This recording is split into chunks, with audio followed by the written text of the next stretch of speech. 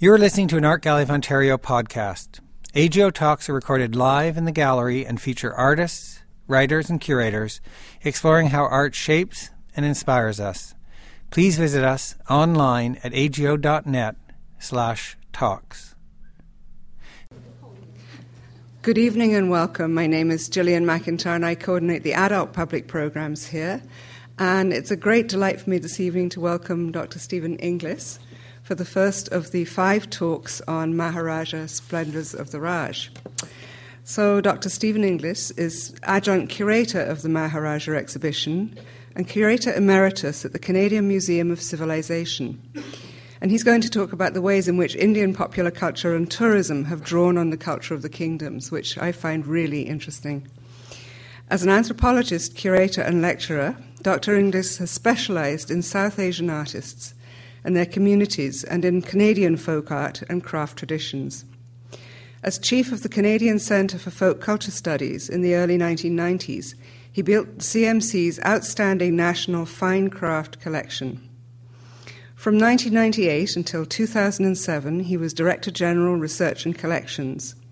Since 1974, Dr. Inglis has been associated with the Shastri Indo-Canadian Institute, which promotes academic and cultural exchange between India and Canada. Dr. Inglis holds a BA and PhD in anthropology from the University of British Columbia and an MA in museology and Indian art from Calcutta University in India, where he studied Indian art and architecture, folk arts and crafts, and ethnography of tribal societies. He also received a certificate in Tamil language and South Indian culture from Madurai Kamaraj University in Madurai, India. So, Dr. Stephen Inglis, please come.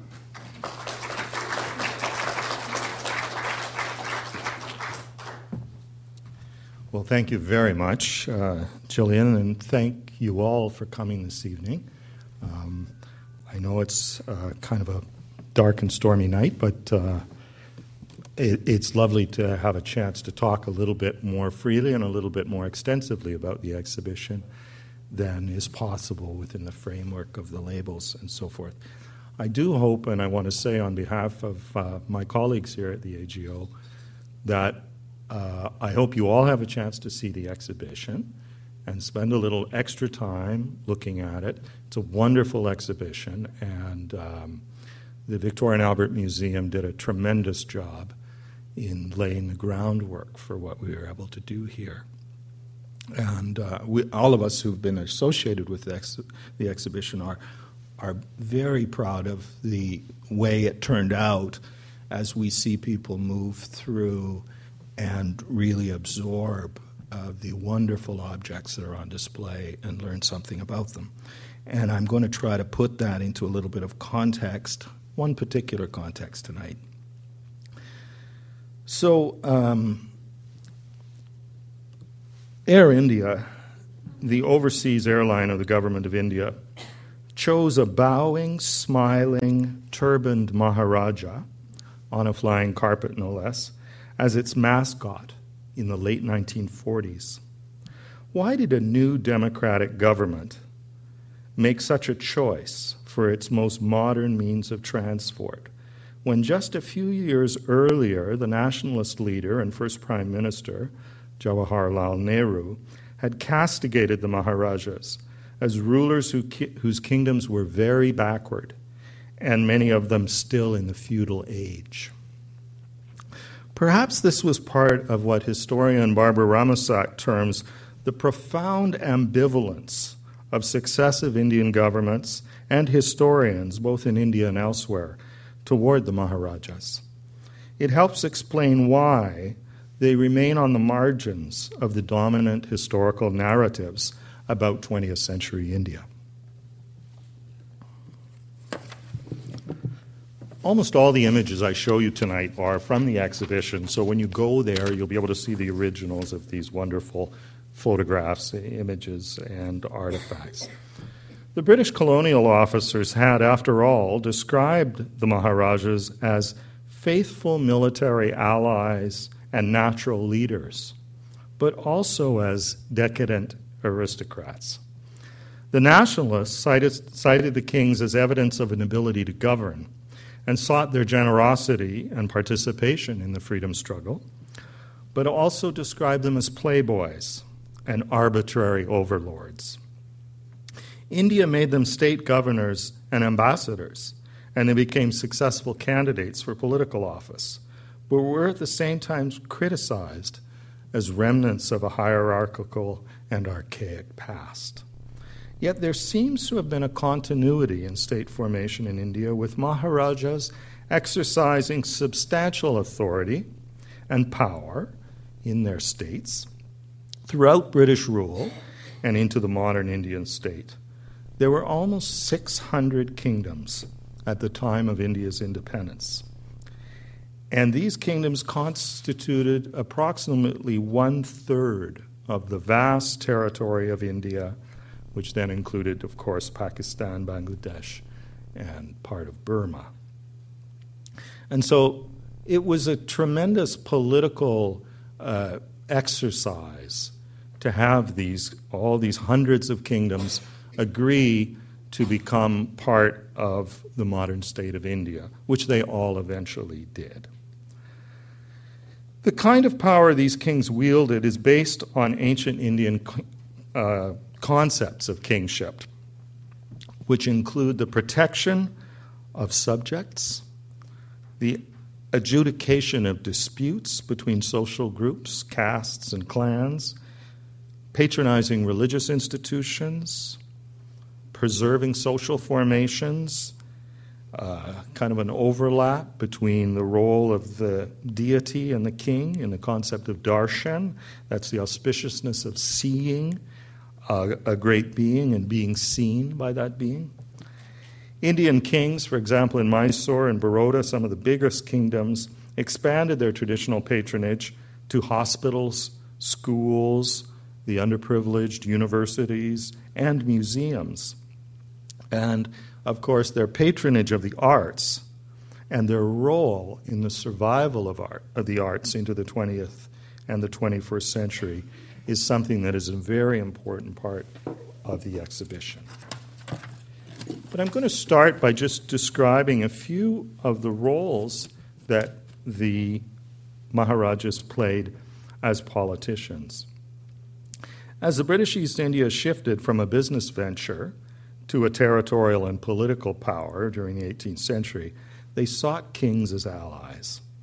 Although in the decades after 1948, scholars claimed the full integration of these kingdoms into independent India and Pakistan, and that this integration ended the political power of the rulers, royal family members continued to play numerous roles in politics. And I'll just give you a few examples. This is Yadavendra Singh of Patiala, who was named a member of the UN Food and Agricultural Organization. He was also ambassador to Italy and to the Netherlands. And the connection between our exhibition and this particular photo is he's wearing Cartier's great Patiala necklace, which is in the show.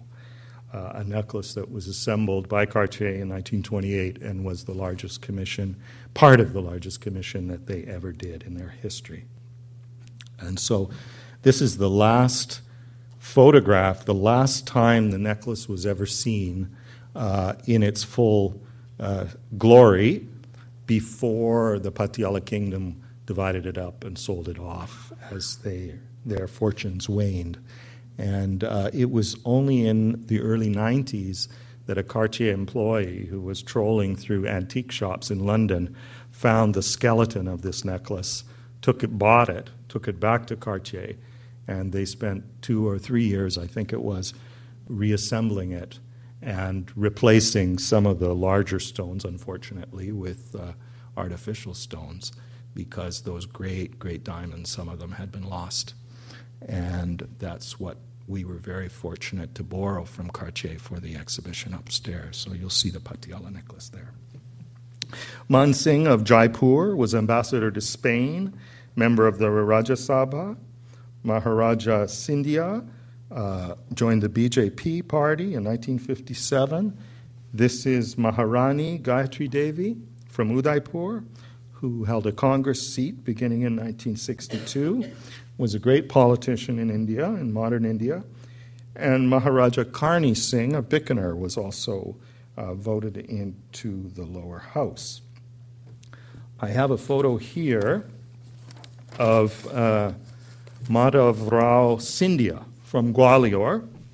He was the Congress Railways Minister under Rajiv Gandhi, and he tragically died in an air crash in 2001, and he might have become the Prime Minister of India.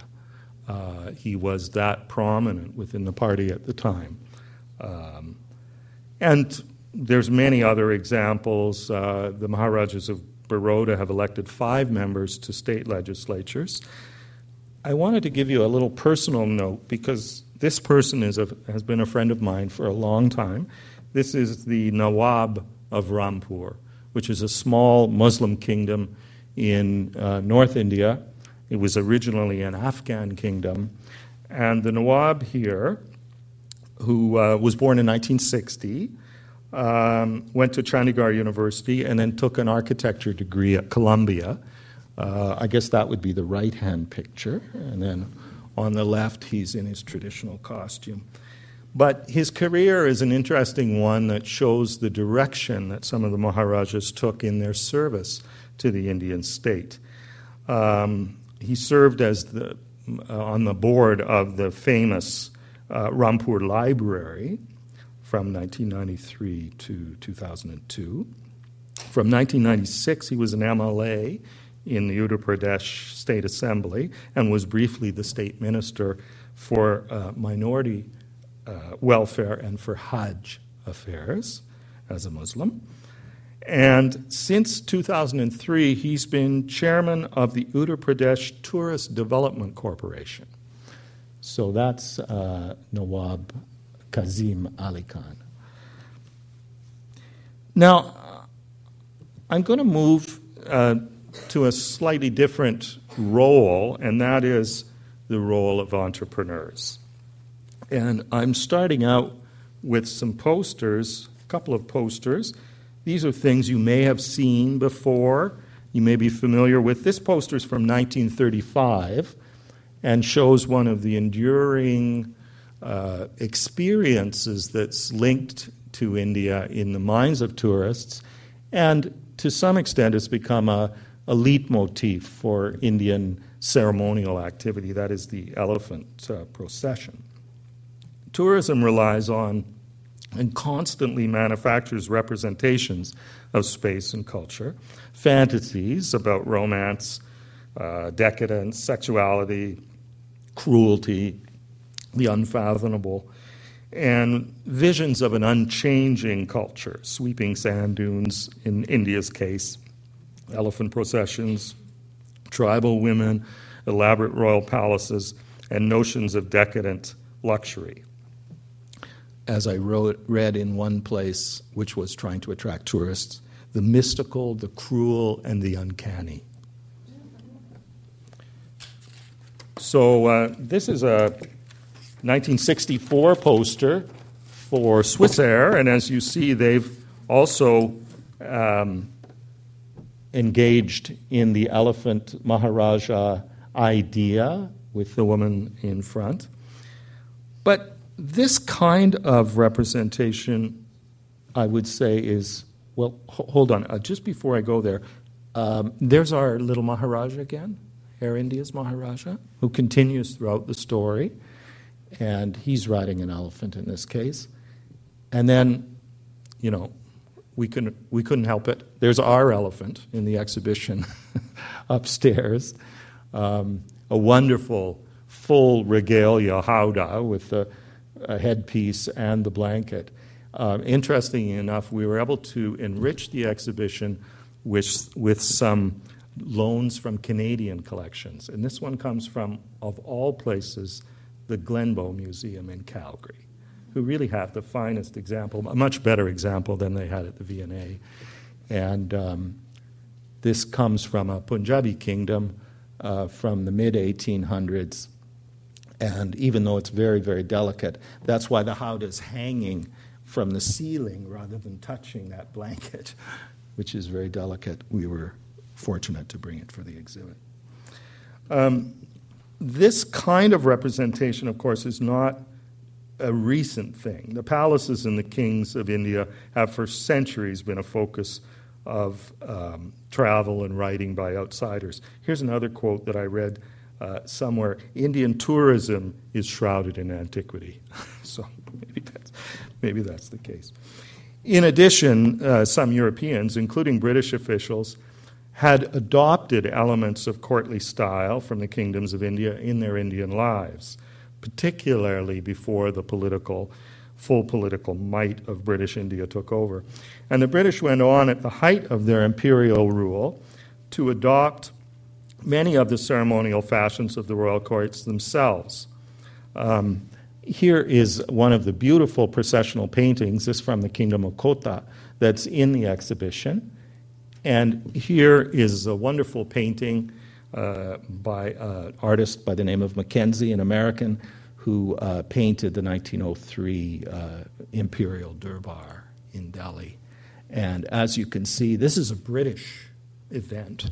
It's the Viceroy on the first elephant, and the representations of the British king and queen in the second elephant, and then Mysore, Hyderabad, and the other great states all represented in the following event. I hope you'll have a chance to look at this magnificent painting up in the exhibition. That's the Jama Masjid Mosque behind, as many of you will recognize who know Delhi or visited Delhi. It's still there. And along the parapet, however, and I didn't really notice this at first, but when we got a chance to look closely at the painting, are almost all European women who were given, I guess, the okay to go up on the wall to watch the procession, and you'll notice by their large hats and their parasols, they're obviously European women. But it's a complete and a beautiful representation of this ceremonial life at this period of time. Very early on, and this is from the 1850s, paintings started to be made for Europeans. This is a phenomenon called company paintings. We have one of the greatest company paintings in existence in the exhibition upstairs. This is a piece from it, the Mysore Scroll, and it shows the Maharaja of Mysore there on the first elephant, and then hundreds and hundreds of his subjects and various people. And this kind of painting was done on commission, mostly for Europeans, in order that they could take something back. This was pre-photography. Take it back to Britain or to other places where Europeans or foreigners came to India in order to show what India was like. But the amount of detail, these were painters that had been quite often patronized by kingdoms before. They'd lost the patronage and they began to work for new clients, and some of these new clients were Europeans. Here's the European of note in this painting, also painted much larger than everyone else, like the Maharaja. This is Mark Cubbon, who was the commissioner of Mysore, and a very sympathetic and a very astute person within the kingdom who is represented there. And he may have been, or members of his family or members of his group may have been the people who originally commissioned this painting, although we don't know. So I just wanted to say one more thing about the role of the early Europeans in creating an image of the Maharajas. As you're probably aware, most royal courts had British officers attached to them, both as residents, as they were called, and as commissioners, and there was other titles applied to them depending on the extent to which the British ruled the state and the extent to which they were just collaborators. This is this gentleman here, Major General Law on the left, and this is in the 1890s. Actually, he spent his summers in the Muskokas, because his brother lived in Toronto. And he was the resident at Jaipur and later on in Alwar. And we have in the exhibit a beautiful gate that was gifted to him by the Maharaja of Jaipur in recognition of his service to the state. And this is an example of something by which Europeans remembered those times that they spent in India and the great architectural beauty of these courts.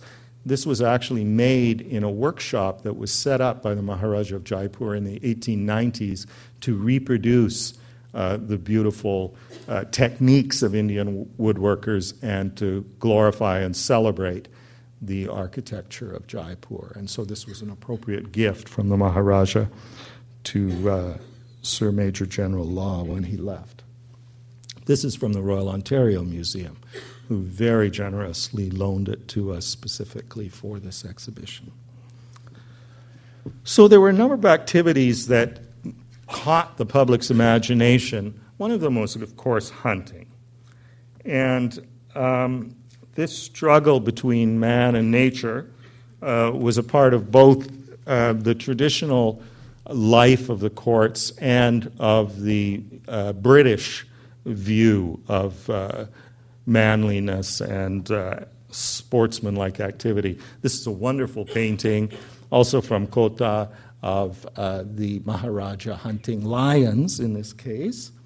But the British magazines in the late 1800s and the early 20th century were full of scenes like this of hunting. And they sort of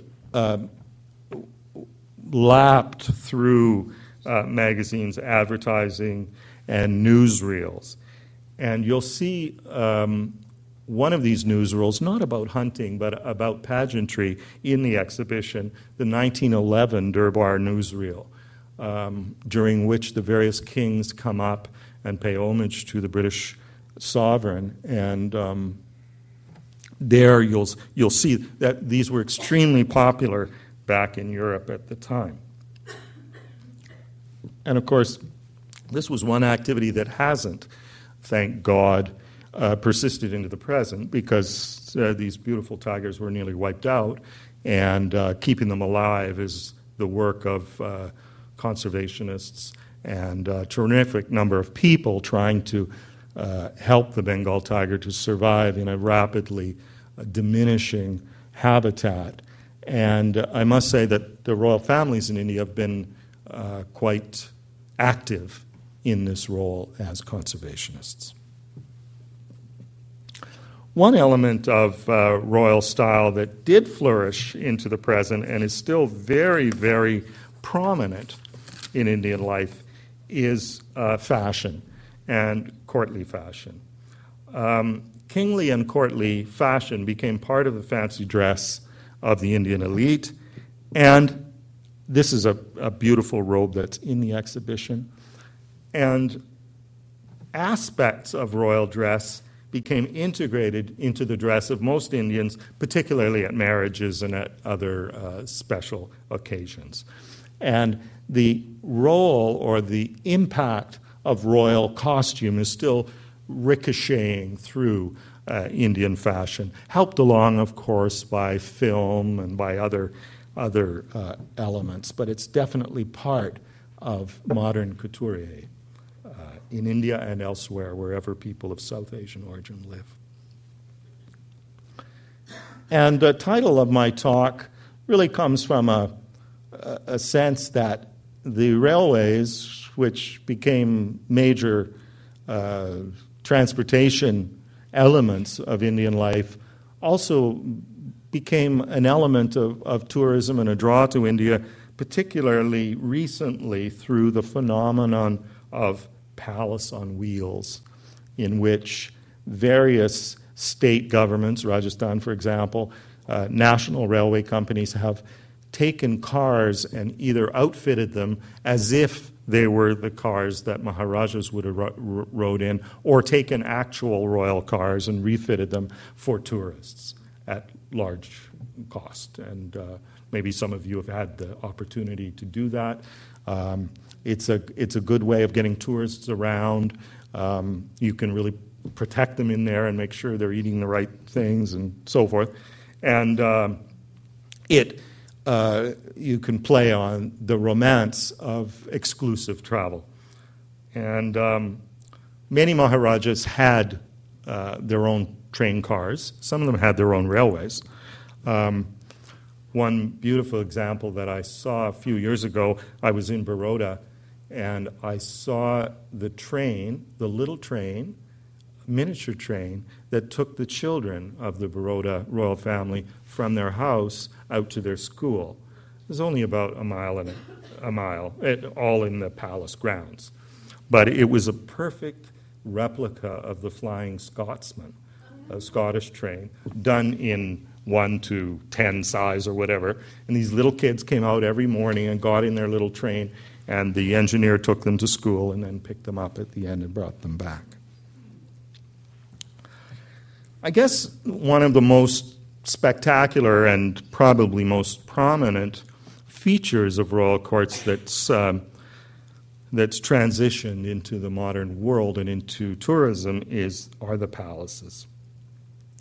This is a painting from our exhibition, but there's many paintings in the exhibition of palaces and pleasure going on in these palaces. India was portrayed as a land populated, as I said before, by monsters, magicians, and Maharajas. I'm reading from a text. Its rulers were immeasurably powerful potentates, enthroned in vast citadels, surrounded by every conceivable luxury. But Indian courts were not accessible to the gaze of foreign observers, and the royal families continued to be mysterious and alluring. Indeed, this exotic appeal of Indian palaces has proved to be long-lasting. It survived the colonial experience and exists today in the royal residences as fortified citadels, complete with massive walls and defensive gateways, as well as armories, barracks, and stables, and all the cultural richness developed over centuries still lies here, preserved in these palaces. So, this is an example. This is the Jai Vilas Palace in Baroda, and here on the right-hand side is where the Baroda royal family still live. In the central part of this building is a museum. In the left side is a great hall where musical concerts and so forth are held. And it's just one example of so many examples where these great buildings were turned into were refitted, and a role sought for them in modern India. At first, after independence, the politicians in Delhi weren't particularly enthusiastic about developing tourism, and particularly in Rajasthan, where they looked at the kings as hostile and backward-looking aristocrats. That's a term I took from the period. But fairly soon, things started to open up. Heavy investment in the tourist industry, partly because of democratic reform, land distribution, the loss of the privy purses when the Maharajas lost their support from the state of India in 1971, forced royal families to salvage their lives, maintain their properties if they could, and retain some measure of their former stature in India's social and political environments. And so one way they did this is by becoming part of the tourist industry. In 1954, Karan Singh of Jammu and Kashmir leased his palace in Srinagar to the Oberoi Group. Jaipur's Rambagh Palace, which remains one of the leading royal hotels in India, was converted in 1958. And Udaipur's famous Lake Palace in the early 60s. Which some of you may have seen. If you haven't, you can look at it in James Bond Octopussy with Roger Moore, who swings through there several times during the movie. And here's the City Palace in Udaipur, another one that's been partly converted into a hotel. We are informed that in Udaipur with its lakes, it's known as the Venice of the East. These are the kinds of epithets that begin to swirl around tourist places, and even the Kashmir of Rajasthan. That's like calling Central Park the Yellowstone of New York. But there it is. These areas, and particularly the cities in Rajasthan, often have created tourist zones where parts of the city can be beautified in some ways and kind of controlled for the tourist view. And one of these is in Udaipur, where they have what they call now the city within a city concept. But it's not only for foreigners, and I think this is a very important part of the image of the Maharajas that I'm trying to construct here. In 1982, there were 57,000 foreign tourists who visited Udaipur. The same year, over 663,000 Indians visited Udaipur. So part of this allure, part of this marketing, and part of this transformation is internal as well as external. And as we all know, India has progressively more people that are traveling within their own country and taking advantage of the tourist offerings. Now, you don't always want to have what the palace was like all the time. For example, in the bathroom.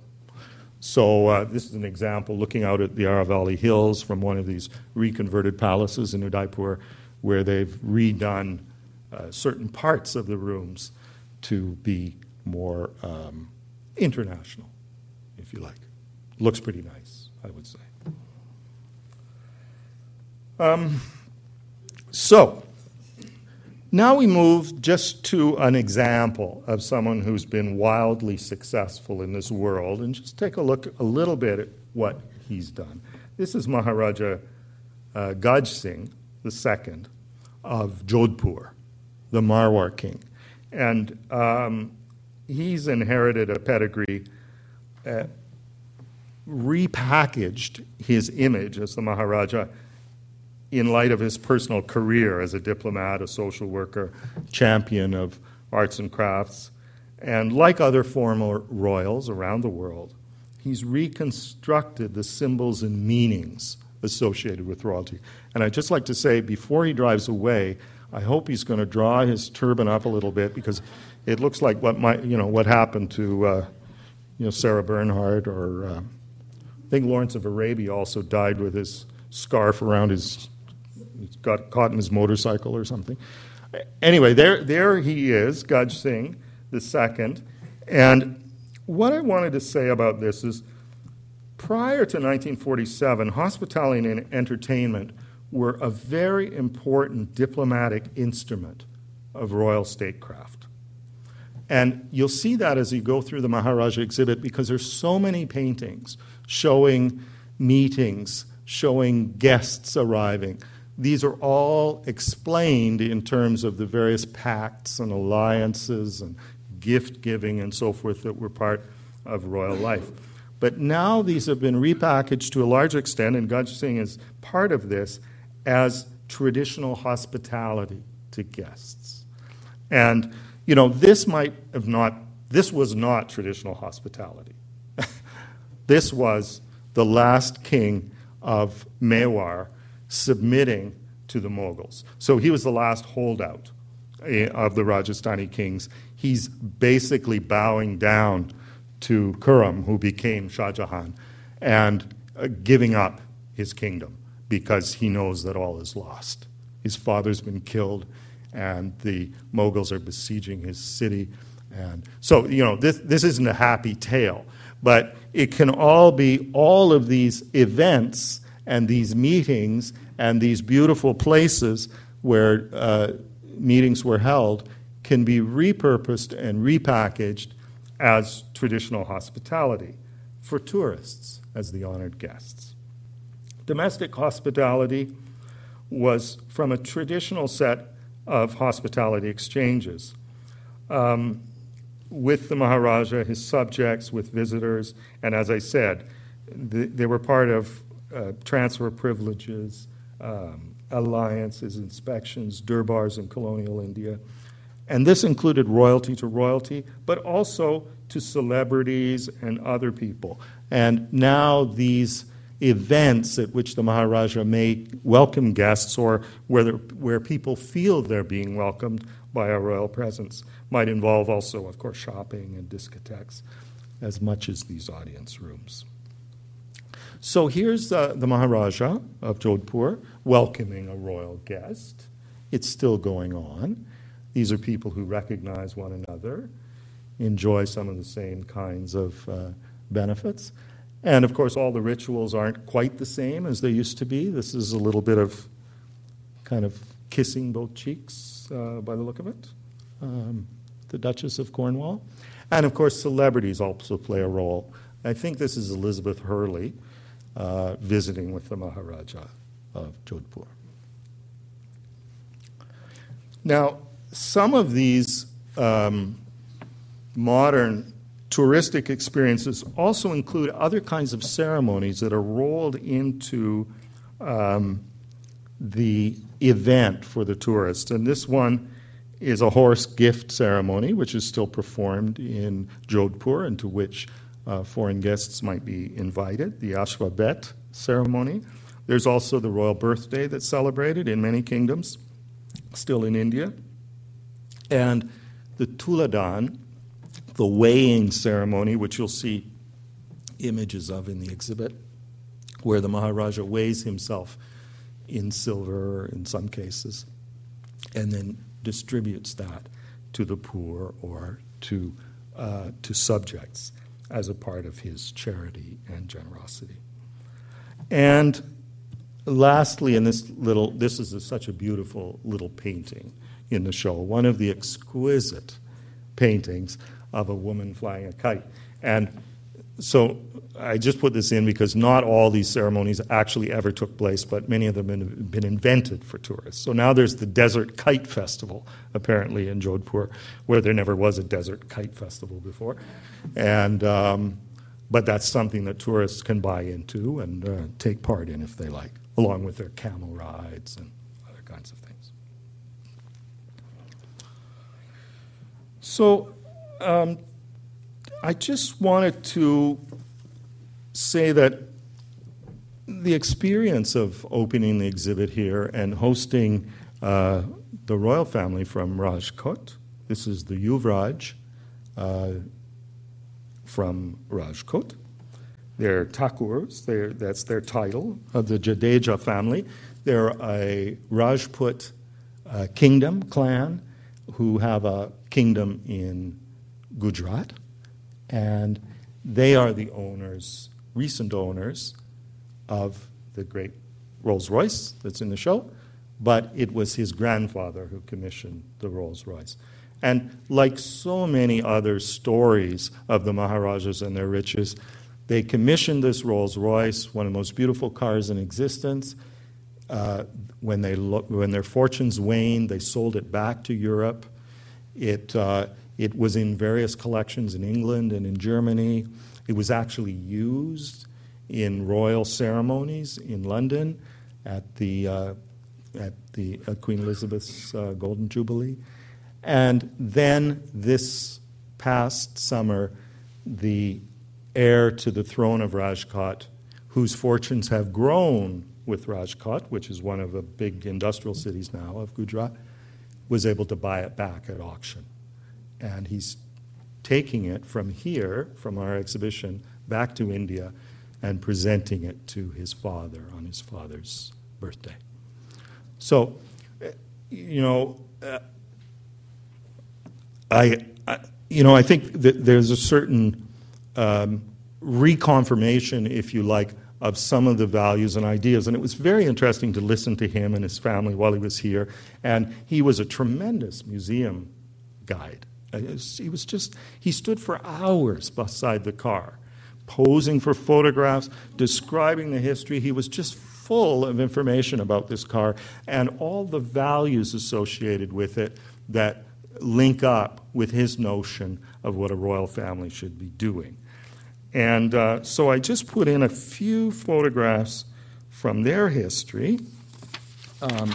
This is his father dispensing hospitality during a wedding. These are some historical photos of the family. So I'm just covering a few of the bases that I've introduced to you. Here's a royal procession in Rajkot with the elephant Howdah.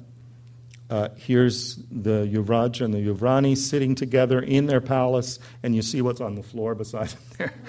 Those poor old tigers. I don't think there are any tigers left in Gujarat, I'm not sure. The clothing, of course, of both the Raja and his ancestors particularly. And the palaces. They have 3 palaces in Rajkot. And typically, I would say typically, because I've heard this before, one they're living in, the second one they want to turn into a hotel, and the third one they want to turn into a museum. So we'll see how that works out. Now, there is one aspect of the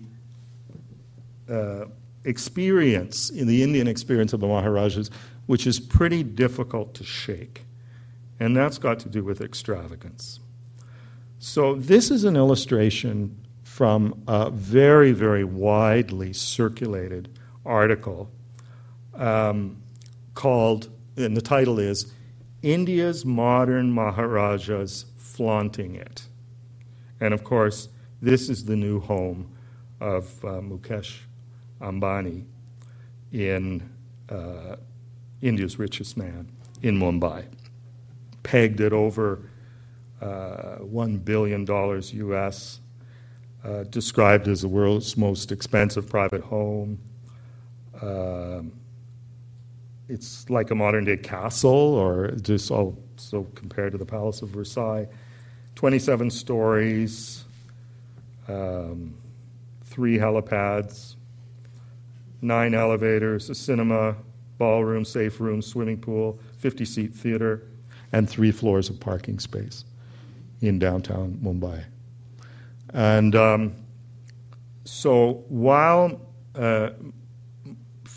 erstwhile royal families can make certain claims to a legitimate and a historically important role in India, there's still, of course, a lot of pent-up prejudice against these families for the lifestyle that they lived.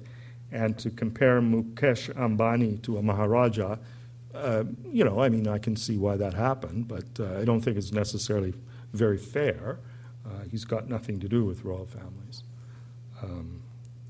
So, we return to our little Maharaja.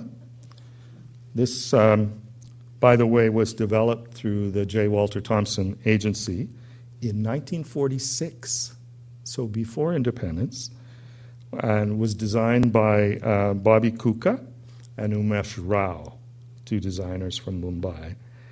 And they not only did the little Maharaja for their Indian traffic, but every place that Air India flew, they developed another Maharaja in the clothing of the country.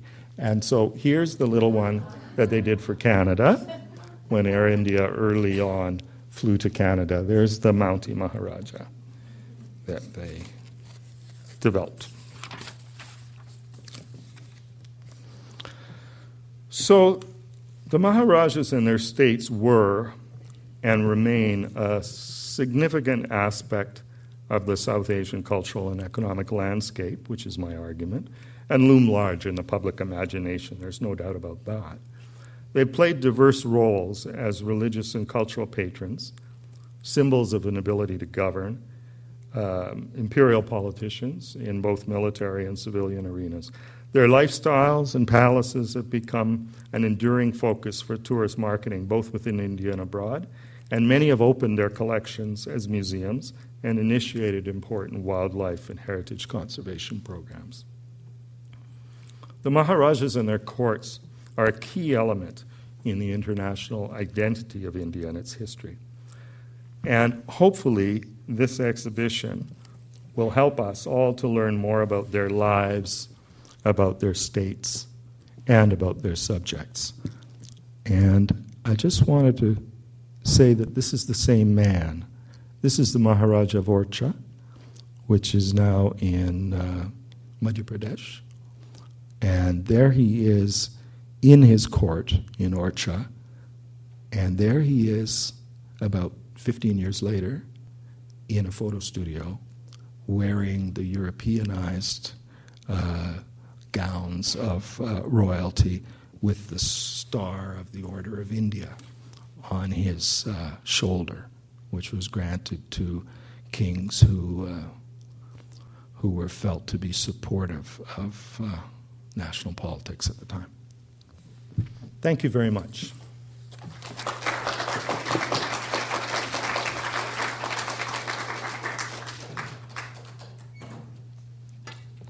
Now, I'd be happy to answer any questions you might have or hear your comments on anything that you've seen here tonight. I can speak loudly. And there are a number of games which are traditionally associated with the British, such as polo and cricket and snooker. I know polo in particular has Persian heritage, but can you comment on whether those types of games were of any interest or involvement of the royal courts, and if so, was it significant and did it have any impact? Well, certainly polo was a sport of kings, and it was described as such. And it has, of course, just an extremely fascinating history, coming down as it did from Central Asia into South Asia, and carried by the royal courts. Cricket was also a game that was engaged in by many royal families. I suppose it's a game to some extent of the upper class, and the Ranji Trophy, which is the internal state Indian first-line competition today, is named after a Maharaja. The Maharaja of, help me, Nawangar, I think. Anyway, it was Ranjit Singh Ji, and he became one of India's most famous cricketers. So there were many involved in cricket. But I'm glad you raised games. The Maharaja of Mysore, whose painting I showed there, riding on an elephant on a company painting, he was better known for his support of the arts than he was for statecraft. And he invented many, many games. And we have a game set up in the exhibition, which is a sort of a wooden pull-out puzzle thing, which has 5 or 6 games in it. Maybe some of you guys had these when you were younger. And he invented this in the late 1800s. But one of the most fascinating things, from my point of view in the show, from the point of view of games, is how Indian games penetrated into the rest of the world. And the best example, I think, and an example that we show in the exhibition, is a game called Pachisi. Now, some of you will know that's from pachis, the Hindi word for 25. But when I was little, growing up in Vancouver, we called it Parcheesi. And I actually can remember the board we had. It was called Parcheesi. I guess that was the way it traveled. And was also called Ludo. And that game was copyrighted in the 1880s in North America. But we know that it was played back to 2,000 years ago in India. And that we have a beautiful painting of a Maharaja playing that game in the exhibition alongside that game set. And it was a gambling game in the royal courts and very popular. So I don't know, has anybody ever played Parcheesi? Pachisi? What's the basis of their wealth? Well, traditionally it was a feudal structure, so that the Indian kingdoms involved suzerainty over large tracts of land. And on these tracts of land, there were crops being grown, there was resources taking materials out of the land, and people were paying taxes and to the center, to the royal kingdom. So that was the major source of funds. Now, in some cases, this was considerable. And that's because some of the kingdoms in India were as large as medium-sized European countries, and others were as small as a few miles across. So that's how you get 600 when you get to independence. Some of them were immense, Hyderabad, Mysore, Baroda, and some were tiny little kingdoms. But each one had a feudal structure in which different village heads were collecting a certain amount of the produce and rent, and it was going up the line to the king. And so that was the source of the wealth. When independence, when the British came, that was augmented by grants and so forth, depending on the level of cooperation and the nature of the kingdom. And that's a huge story. Actually, Doug Peers from York University is going to come down for another lecture in this series, and he'll be talking a little bit about the financial structure of that period. But then, as some of you know, when the kings threw their lot in, some of them with their arms twisted, to the modern state of India in 1947, they were each granted a purse, a yearly stipend, depending on the size and wealth and so forth of their kingdom. And by that time, many of them were supporting thousands and thousands of people and supporting whole social networks, certainly social services. And so some of these purses were considerable. And one night in 1971, Indira Gandhi canceled them, just unilaterally cut them off. So that's a story that hasn't really been told in much detail, but of course it threw these erstwhile kings into a situation of total crisis, because they had been operating as titular heads of their regions. Some of them, as I said, had entered the military, some of them had entered politics, many of them were in business, but they were still operating their web of responsibilities, and all of a sudden they were gone. And at that point, many had to sell off a lot of their properties and sell off a lot of their riches. And so consequently, that's a time, and actually it started earlier than that. It started early in the 20th century, but it was accelerated at that point, where things that they'd bought from Europe, from designer houses and so forth, which had been in their family for generations, started to go back. And that's why so much of the wealth and the riches of the Maharajas is today in Europe, because it was sold back at that time of crisis. And what happened in Cartier's case, for example, Cartier in 1928 had created that fabulous Patiala necklace for the Patiala Raja.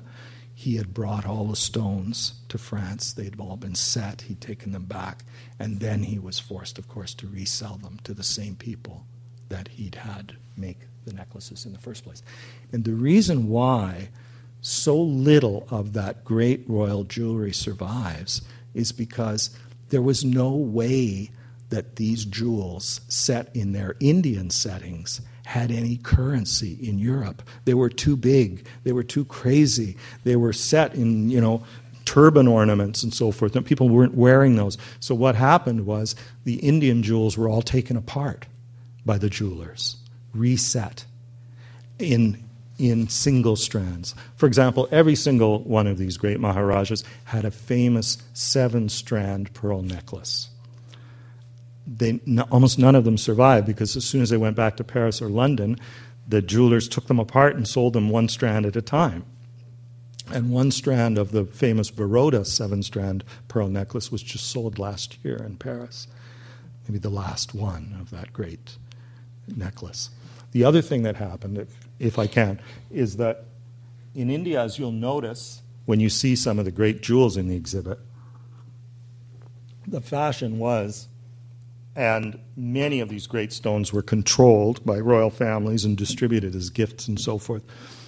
Indian kings, the fashion was to show a stone in all its weight. So almost all Indian stones are just bezel cut. They're just a rounded cut. They're not faceted. And when you look at them in the exhibit, you'll notice great rubies and sapphires and diamonds that are just a big blob, basically, from a Western jewelry point of view. So when those went back into the European system, they were recut to be fashionable to Europeans. And so in the great Patiala necklace, where they had a 290-carat yellow diamond, that diamond doesn't exist anymore because when it went back to Europe, it was cut down to 1/3 of its original size. And now it's a very small, very sparkly single solitaire somewhere, but it doesn't retain the same allure or meaning that it had in the Indian jewelry.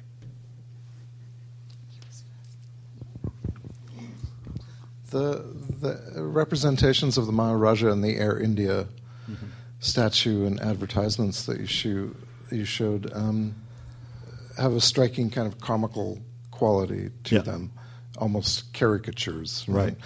And it reminds me of what you might have seen pre-partition in some of the illustrated British periodicals when, say, the Maharaja of Kashmir was being particularly brutal, or in Parliament there was a particular debate around some of the policies in Kashmir. Blackwoods would have a kind of a very caricature-like representation of the Maharaja, which, so far as I know, you didn't see in India while the Maharajas still had power.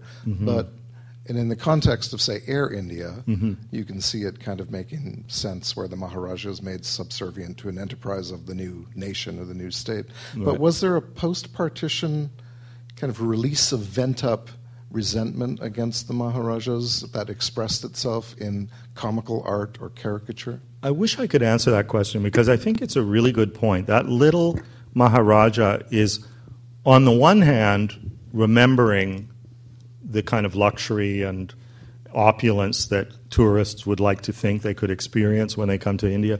And on the other hand, it's a little bit of a joke. I mean, he's riding on a magic carpet.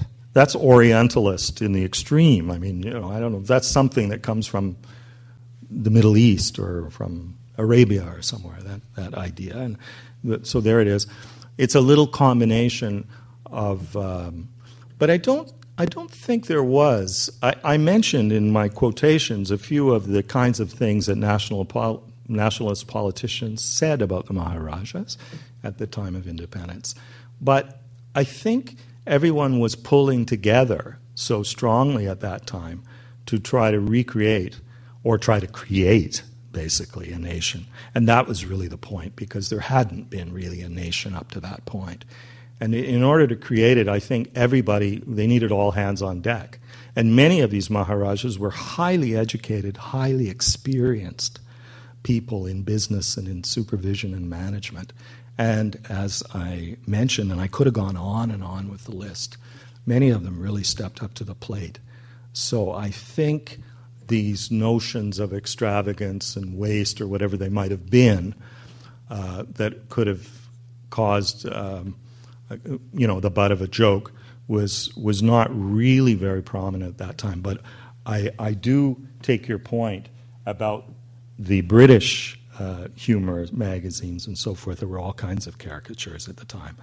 And I didn't go into the relationships between these Maharajas and royal families, but often they were quite extensive and quite bizarre. And, Victoria... Bhupinder Singh of Patiala, she was the godmother of his children, and she had, there's all kinds of quotes of her saying, his eyes, his teeth, they're so beautiful, I can hardly believe it. And he wore in his royal raiment a big cameo of her right on his chest. And, so there was these kind of relationships, and there was always a sense of royal, I guess, kind of a noblesse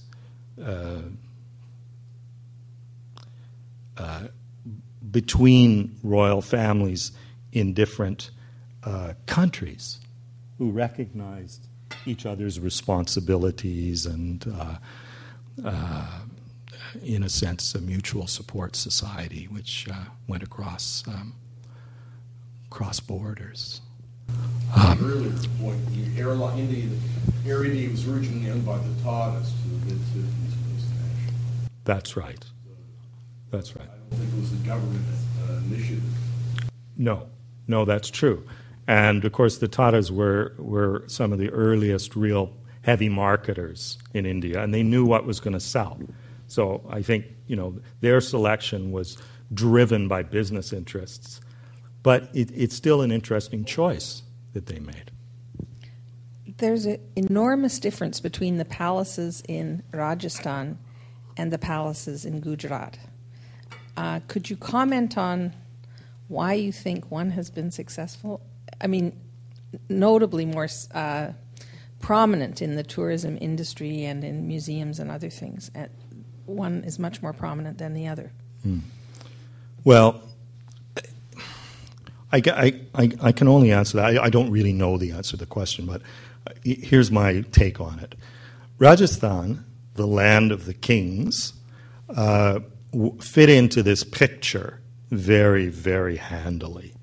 And there were great palaces.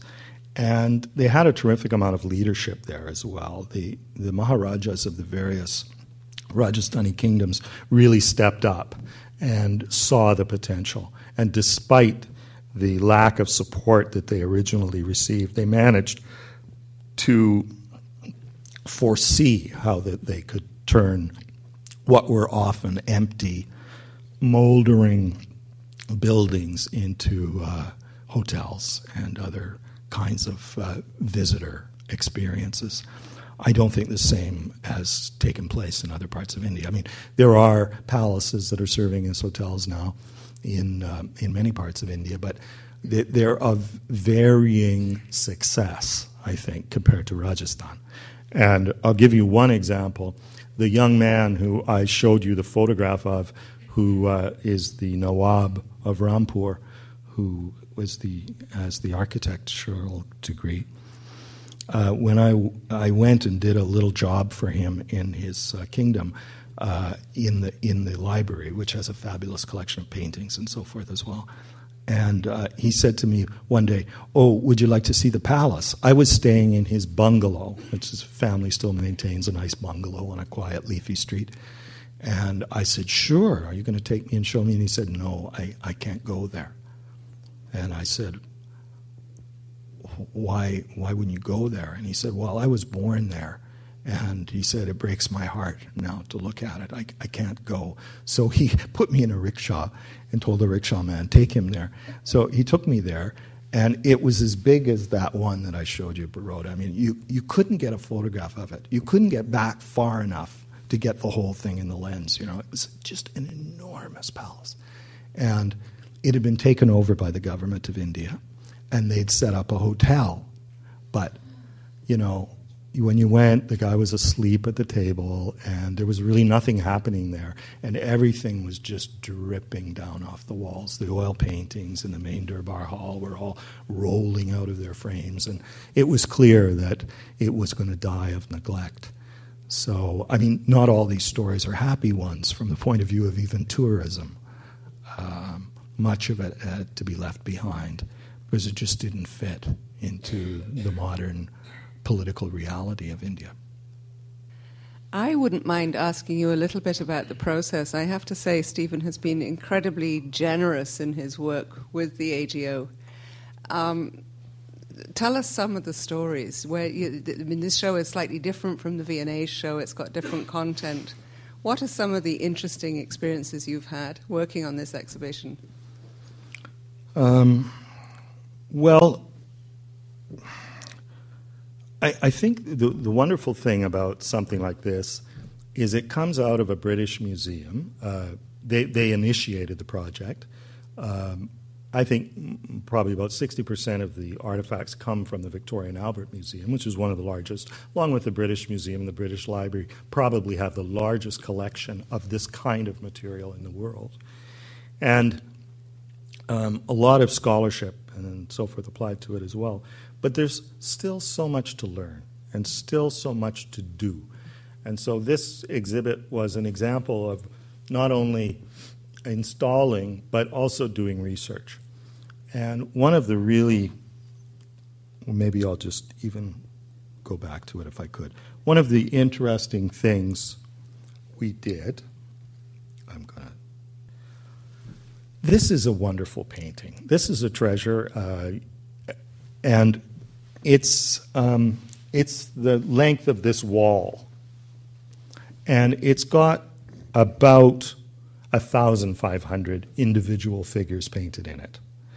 And it came to us as, actually it was mislabeled in the V&A for years and years as the Maharaja of Tanjore, which is a state in Tamil Nadu further south. But they learned at some point that it was really the Maharaja of Mysore. And it's Krishna Raja Vodiyar II. And how do we know that? Well, we began to do a little bit of research on this painting. It had a one-paragraph label in the V&A, and that paragraph just said, Mysore, da-da-da, and that was that. But there's 1,500 figures in here, and they're all doing something different.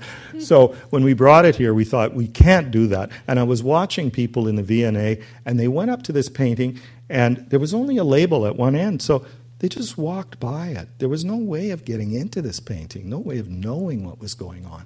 And so one of the things that we did, which was for me a lot of fun, was I got in touch with a number of colleagues who work in South India and who've worked in Mysore and so forth, and we began to look at this painting in detail. And what we found was just, to us, really stunning, because there's everything going on here. And there's people from all over India in this painting who gathered at this great festival, which still goes on in Mysore every year. It's a festival of the worship of a form of Durga, and it takes place in the fall during the Dasara, or Navaratri. And there's people that have come from all over the place. There's people from all different castes and parts of society. And we were able to identify, through going through historical photographs, who that British resident was. And we didn't know until we got really close to this painting, and we noticed that the Raja had gray on the ends of his mustache. The date that the V&A had for it, he would have only been 25. But I don't think that could be a 25-year-old man unless his mustache was graying early or something like that. Mine didn't start to gray till later on. So anyway, it's just an example of fashion, of different kinds of clothing, of different types of events that are taking place. There's all the different military regiments. This is a regiment behind Cubbon here, which was a famous regiment, which was called Siladar's Horse. It went on to become the Mysore Lancers. They actually fought in the First World War in Egypt. So, there's a whole story within a story that came out with this painting. So we did another label, which you can actually see online on the AGO site, and you can just go across with your cursor. And, I've been delighted because I've seen people in the exhibit, we put little stools in front of it because people just wanted to spend time there. And they went along and they looked at every piece. So it's just that it's never really over. There's always something to be done, even with historical objects and even great ones from great museums. Another thing we did, which I considered a lot of fun, was we looked in Canadian collections, and we brought that wonderful howdah with the elephant blanket from Calgary. We brought that gate that I showed you from the Royal Ontario Museum. We also brought the Nizam of Hyderabad's jeweled slippers from the Bata Shoe Museum, which are there in the show. And I particularly like that because the Nizam, reputedly, the one at the turn of the century, who was considered the richest man in the world at the time, used to keep, how do I know? But the story is he used to keep big gems in the toes of his slippers. So every time I look at those slippers and you'll see the big toes, they're curling up at the front, they're really big. You can think about the gems, the great gems. And he had one of the largest collections of gems in the world. And luckily for the state of India, a portion of his collection survives and is in a bank vault in Mumbai, and was purchased by the government of India with a very far-sighted view towards preserving some of the legacy of the great gems of India. What else did we bring? We brought... Well, the Rolls-Royce was an addition here, The Rolls-Royce was an addition. They had a Rolls-Royce in London, a green one, which looked kind of military to me. So when we found a saffron one, we thought, whoa, this is going to be something else. And not that we were in competition with them. Not that we were in competition. But what was very fortunate about bringing the Star of India, as it's called, this Rolls-Royce, one of the world's greatest cars, was that we got the family that I showed you tonight along with it. Because when we knew, we had to go through them to get the car. They were going to ship it back from London directly to India. We asked them, could you please bring it to Toronto? They didn't know anything about Toronto. So it was it's one of those things, and you get the director of the AGO to write a personal letter to the Maharaja and, do all that kind of thing. And then we invited them to come and sent them to Niagara Falls and up in the Space Needle or whatever. Sorry. And, and the Eaton Center. And so they were happy, we were happy, and we had that great piece. And, of course, we were very fortunate with Cartier because they hadn't loaned their great pieces to the V&A. I don't know why. They might not have been available at that time. And exclusively they loaned us the Patiala necklace and an emerald in there that'll just knock you out. It's a belt buckle. It's one of the biggest emeralds that exists. It's from about 500 years ago. It's all carved on both sides with petals on the front and leaves on the back. And it was also in the Patiala collection. It was really a great adventure to go through that. Well, if there are no more questions, I would like to thank you so much, especially he flew today from Montreal and was quite delayed, so thank you so much, not just for this talk, but for all your hard work and good humor throughout the whole thing for the show. Thank you. Please do look... Yeah.